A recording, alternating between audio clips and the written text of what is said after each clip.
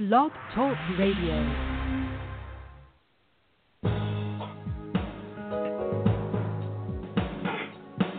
Welcome to the Neil Garfield Show, a presentation sponsored by www.livinglies.wordpress.com, GTC Honored, and The Garfield Firm, serving all 50 states with news and analysis of the latest bank scams against borrowers, homeowners, consumers, and investors, and providing legal representation throughout Florida. This program is for general information only. It is not a solicitation for services or legal representation and should never be used as a substitute for advice from a licensed professional.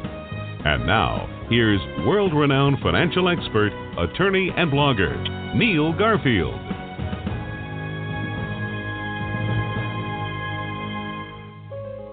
And hello, this is Neil Garfield, and this is Thursday, February 7th, 2019.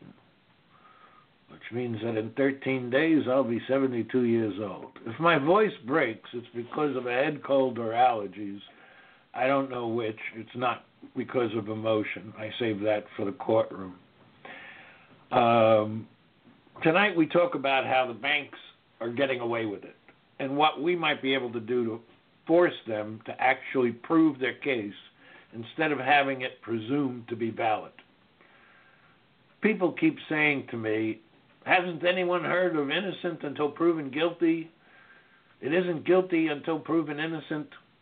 That actually misses the point, because in most cases, but not all, I know homeowners have been foreclosed who were current on the mortgage, even as the pretenders had it. But in most cases, the homeowner has stopped making payments. It's the banks that say that the inquiry should stop there. All we have to know is whether the homeowner stopped making payments. We say, no, who are you to be collecting from this homeowner? The question is whether he or she should have ever been making payments to the parties claiming the right to collect. In just a moment, attorney Russ Baldwin from Oregon will join me, Charles Marshall, attorney in California, and Bill Padalo, private investigator, for a panel discussion on the issue of who must prove what in foreclosure litigation. And I especially want to make sure we have time for Bill to talk about some of his recent diggings on whether asset-backed securities are backed by any assets.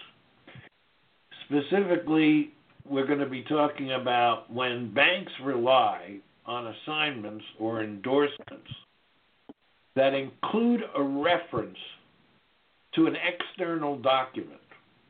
In other words, it's not attached, but there's an oblique reference, and the document is neither identified nor attached. Why should such an instrument enjoy presumptions arising additionally from a facially valid document or a negotiable instrument? I say there should be no such presumptions. I'm broadcasting live from Duval County, Florida, and this show is brought to you by the Living Lies blog, GTC Honors, Lending Lies, AMGAR, and the Garfield Firm. And this show is specially brought to you because of donations to the Living Lies blog from listeners like you. I want to extend a personal note of appreciation for all those who are making regular contributions to us. It makes a big difference in our ability to field incoming inquiries. And for those of you who are not contributors, you know the drill. We ask that you hit the donate button on the blog or call 954-451-1230. Pledge whatever you think you can afford. If this show has value for you, if our work on the blog and our radio shows have value, which we do without payment or any other support, if that has value to you, then chip in. Please make a contribution to help us continue helping you and all consumers. Pardon me. Charles Marshall is co-host tonight. Charles is a practicing attorney in the state of California. Bill Padalo is a regular commentator on this show. He's been a private investigator for a long time, and also a long time now involved with ferreting out little-known facts behind the farce we call securitization. Welcome, Charles and Bill. Good to be here, Neil. Great Thank to be you. on, Neil. Russell Baldwin rejoins us tonight. He's a practicing licensed attorney in Lincoln City, Oregon. He has his own insights as to foreclosure litigation, and he has his own style in the courtroom, which I just learned immediately prior to broadcast, which I like. And we welcome his fresh points of view. In 2011, he got the largest jury verdict of nearly $3.4 million and an award of $450,000 in attorney's fees. He has wide experience in civil litigation and in city government, having been the interim city attorney. He was admitted to practice law 30 years ago. His email is Baldwin_ATTY for attorney at embarkmail.com. Welcome, Russ Baldwin. Thank you. So we're dealing with an instrument that does not contain basic elements of a negotiable instrument, like the identification and authority of the party stated. I'm specifically referring to not the original deed of trust, but or the original mortgage, but assignment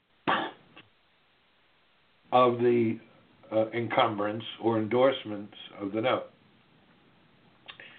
In most cases, you'll see, for example, Aquin as attorney in fact. It doesn't say Aquin as attorney in fact under that certain power of attorney dated the 4th day of July, 1776, and recorded at OR book and page blah, blah, blah, or registered on xyz.gov. It simply says Aquin as attorney in fact. They're saying, go prove we're not the attorney in fact. We say we're the attorney in fact, and since this is the face of a common instrument, that means what we say is true even if it isn't, until you prove that it's not. Which puts the burden squarely on a homeowner who has no access to the documents required in order to prove or disprove the supposition that Aquin is acting as attorney in fact for a party that is the owner of the debt or is authorized by virtue of still another document to act as a representative of the owner of the debt. If I'm correct, then the instrument is not facially valid if in order to identify the parties you need to go externally to parole or extrinsic evidence to determine the identity of the parties that are here and the authority to appear. The instrument may not be facially valid, but the terms could still be proven. But the burden of proving the agreement, consideration, offer, acceptance would be on the parties seeking enforcement. They would not get a free ride. No legal presumptions applied. They would be required to produce proof of the owner of the debt, the owner of the instrument, and the owner of the mortgage. Remember that mortgages and deeds of trust are never negotiable instruments. Also remember, there's no such thing as a transfer of the deed of trust or mortgage when there's no transfer of the debt. That's under Article 9 UCC. Okay, Russ, what are your thoughts on these pearls of wisdom? Well, it's easy as just to say I agree with everything that you said, and that's generally true. Here in Oregon, we have a statute that lists all of the evidentiary presumptions that would apply, and I quickly looked, and I don't see anything there about negotiable instruments, and of course that only applies to the state of Oregon. Where I kind of come in on this, I agree with you that if you've got an assignment and it's referring to extrinsic documents, that should be subject to attack. Otherwise, if there were a presumption that would apply to say that the person defending against that assignment, that person would have to, I think, prove a negative, and that's the equivalent of proving that there are no ghosts, right? Very difficult to do. Oh, that's exactly right. And it's good. It's a good choice of words, because what I have said to many clients is you're dealing with a ghost. Right. And it takes many different shapes as it pleases. Right. And part of the mechanism of that is in the presumptions that apply. Back in 2007, I had a telephone call with an attorney. I won't use his name. But he was one of the master people behind the securitization thing. And we had a very frank discussion. And he basically laid it out. He said, look, we've got the presumption. The instrument is facially valid. It's a common instrument. It's described by statute. And we're the holder. We don't have to own the debt in order to enforce the note. And the leap he was making is, he said, because of that, they're going to assume that we also own the debt, and that a transfer of the note is a transfer of the debt. I told him, I don't see how that's going to fly. He was right. I was wrong. So, Charles, what are your thoughts on this?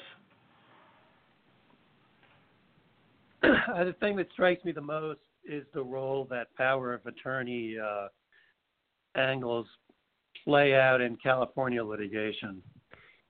And I don't know if there are numberless, but there are probably hundreds, possibly thousands of cases, even from the plaintiff's side, where the plaintiff is the borrower here in California, going back 10 years, where one of the bases for chain of assignment issues, and essentially even at the front end, the institutional defendants not even having standing to defend their position because they didn't have proper documents that they could present in court. The power of attorneys that are referenced and frankly alluded to and point of fact in many of these cases, in other words, they're not presented on any kind of evidentiary basis. They're not attached as an exhibit oftentimes in the initial pleadings of the institutional defendants. And when the institutional players do, as they occasionally will, file a judicial foreclosure in California, these power of attorneys are rarely attached then as well. And when you look behind the face, or in this case, you look behind the absence of the facially available documents, have less be able to analyze whether they're valid or not, you find that the power of attorneys are defunct on their face, that the enabling institutional people attached to those power of attorneys themselves were not legally able to contract on the day of the assignment for generally a half dozen reasons. I mean, I have a case on appeal now where I've been screaming up and down about this type of power of attorney issue for several years now at the lower level. Now on appeal, it looks like, based on a recently filed respondent's brief, that this case at least is getting traction at the appellate level in California. And I think this court, not saying they're going to side with me, that's always a tall order. However, the appellate pleading is at least it's moving in the direction where that can happen. And I think for borrowers in California, particularly when they're on the plaintiff's side in a foreclosure lawsuit action, the fewer documents they attach themselves, we've talked about this many times, the less the other side can claim a request for judicial notice, and that opens up this door even wider so that they can more readily challenge power of attorney scenarios. I'm not saying that's the only scenario where they could do it, but the power of attorney aspect lines up perfectly with what you've laid out here, Neil, and you've amplified Russ. So one of the points that I'm emphasizing here is the power of attorney. Recently had a case, well, it's continuing in several respects, where Ocwen did come in with a power of attorney. Now, mind you, they never produced the original, but forget that for a second. They said, the Ocwen representative said, that this was the basis upon which Ocwen was representing the plaintiff U.S. Bank for the blah-blah-blah trust. I said, great, let's see it. Lo and behold, it's a grant from Chase Bank, who had nothing to do with the case. It's a fabricated document, prepared for trial, and even if somebody from Chase had signed it, it wouldn't make any difference. This is why the banks require proof that the power of attorney exists, that it's still in force, because powers of attorney can automatically terminate based upon extrinsic events. And why I think that a document which contains a reference to a power of attorney that is undated and unlocatable by reference in the document and unattached, I think the document is not facially valid, and I think that if it's not facially valid, it's not entitled to legal presumptions, and they have to prove that case. So, while I still have a voice left,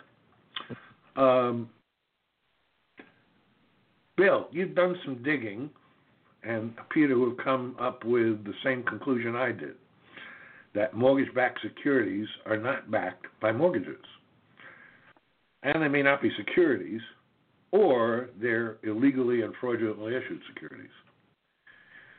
If you and I are right, then this would explain in full why the banks don't simply lay their cards on the table and say, okay, here's the check or wire transfer. We own the debt. We face the risk of loss.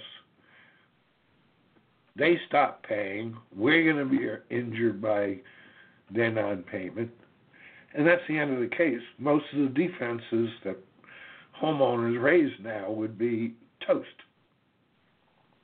The only way they can and do prevail is by steamrolling judges into thinking that they have facially valid documents. If judges can be given pause to look at the documents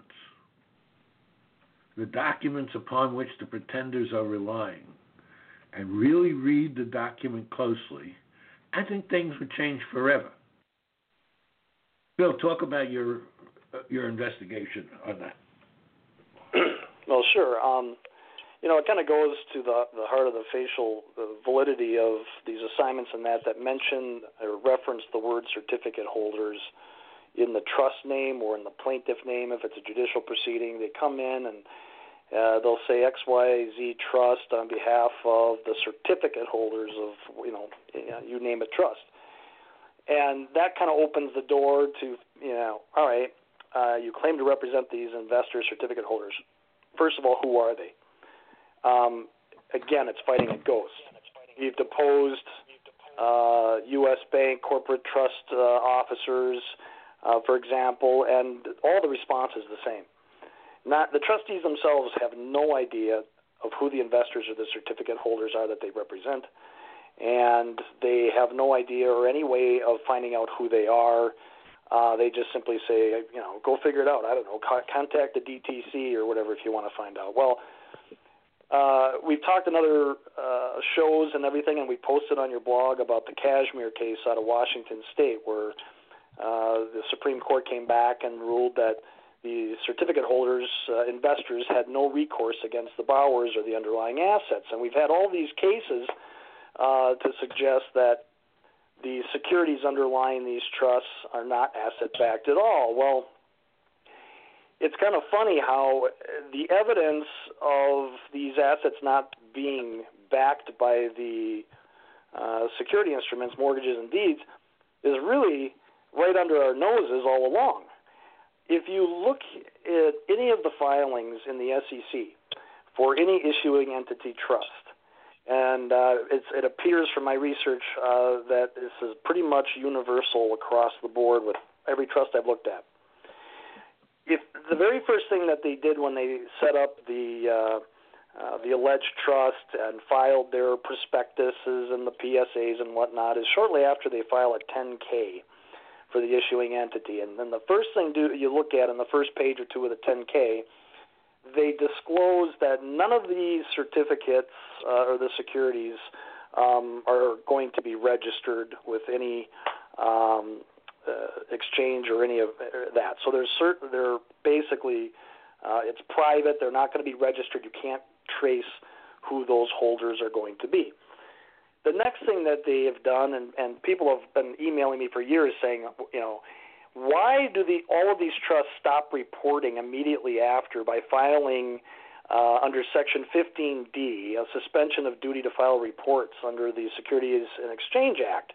And people would ask, does that mean that the trust no longer exists and that it's not active? I mean, there's been a lot of confusion around that. Well, if you look at the 15D filings by any number of these trusts, they have to check mark a box in that form stating the reasons for terminating or suspending their duty to file reports. And the check box that they select in all these cases is under Rule 12H-3B1I. And when you look at the definition of the rule of which they're checkmarking that box to take exemption from terminating any filing, the only way they can check that box is if the securities that they're no longer going to report on are not asset-backed.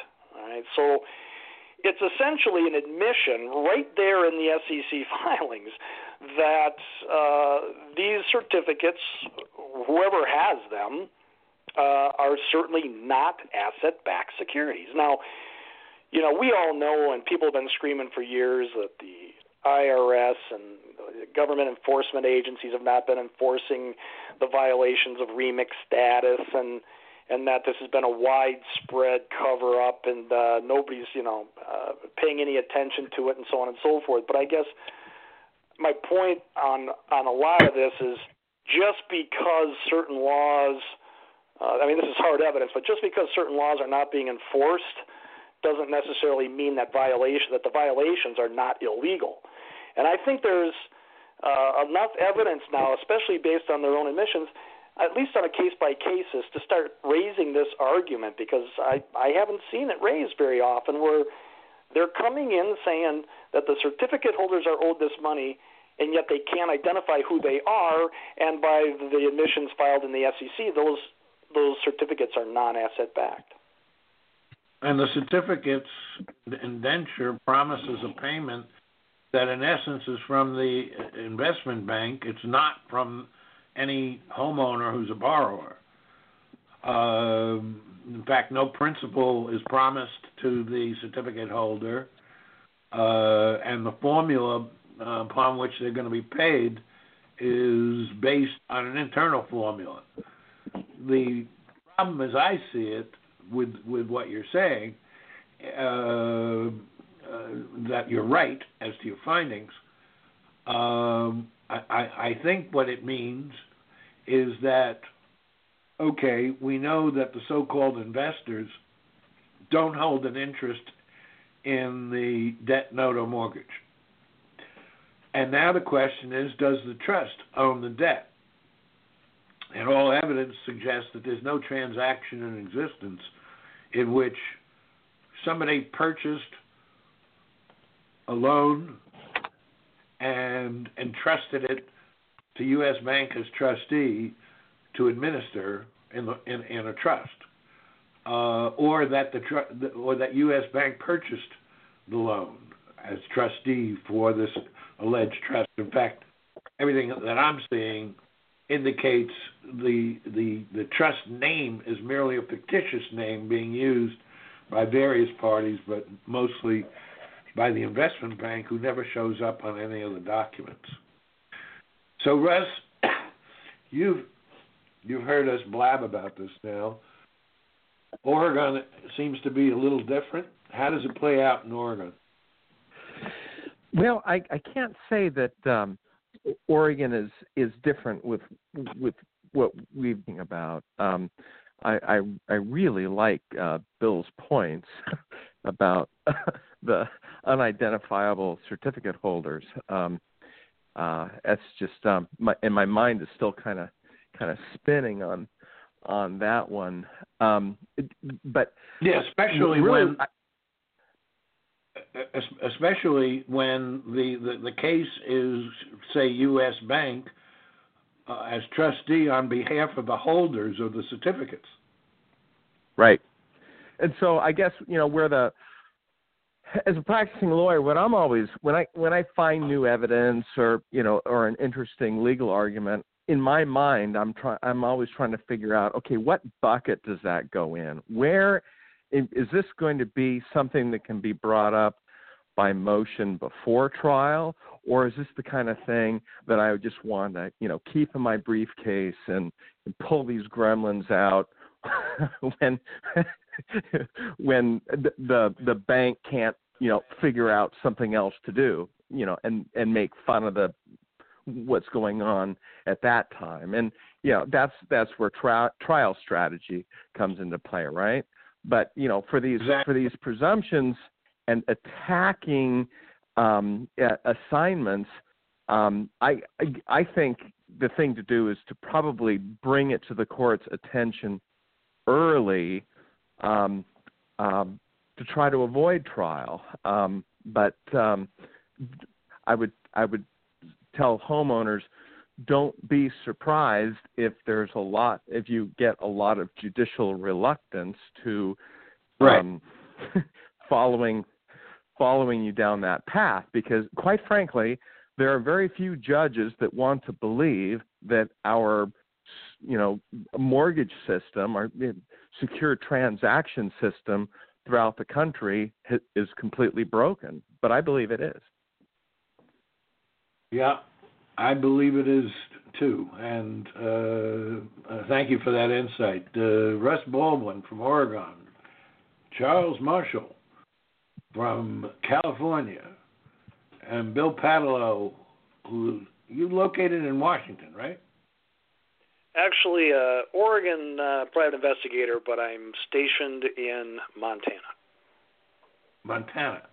Okay, I had that screwed up. There you have it. So thank you guys for joining us on the show and sharing your vision and your insights. And hopefully everybody will be a little bit better off than they were before the show. Thanks for your contribution. Good night. Thanks, guys. Yeah, thanks, Neil. Thanks for listening to our broadcast. We hope that you tell your friends about us and let them know that there is hope and help in this financial crisis. Tune in every week to The Neil Garfield Show for free information and advice, and visit our blog daily at The Living Lies blog. We provide support services, the latest strategies, analysis, expert consultations, testimony, and declarations to use in your battle against the largest economic crime in human history.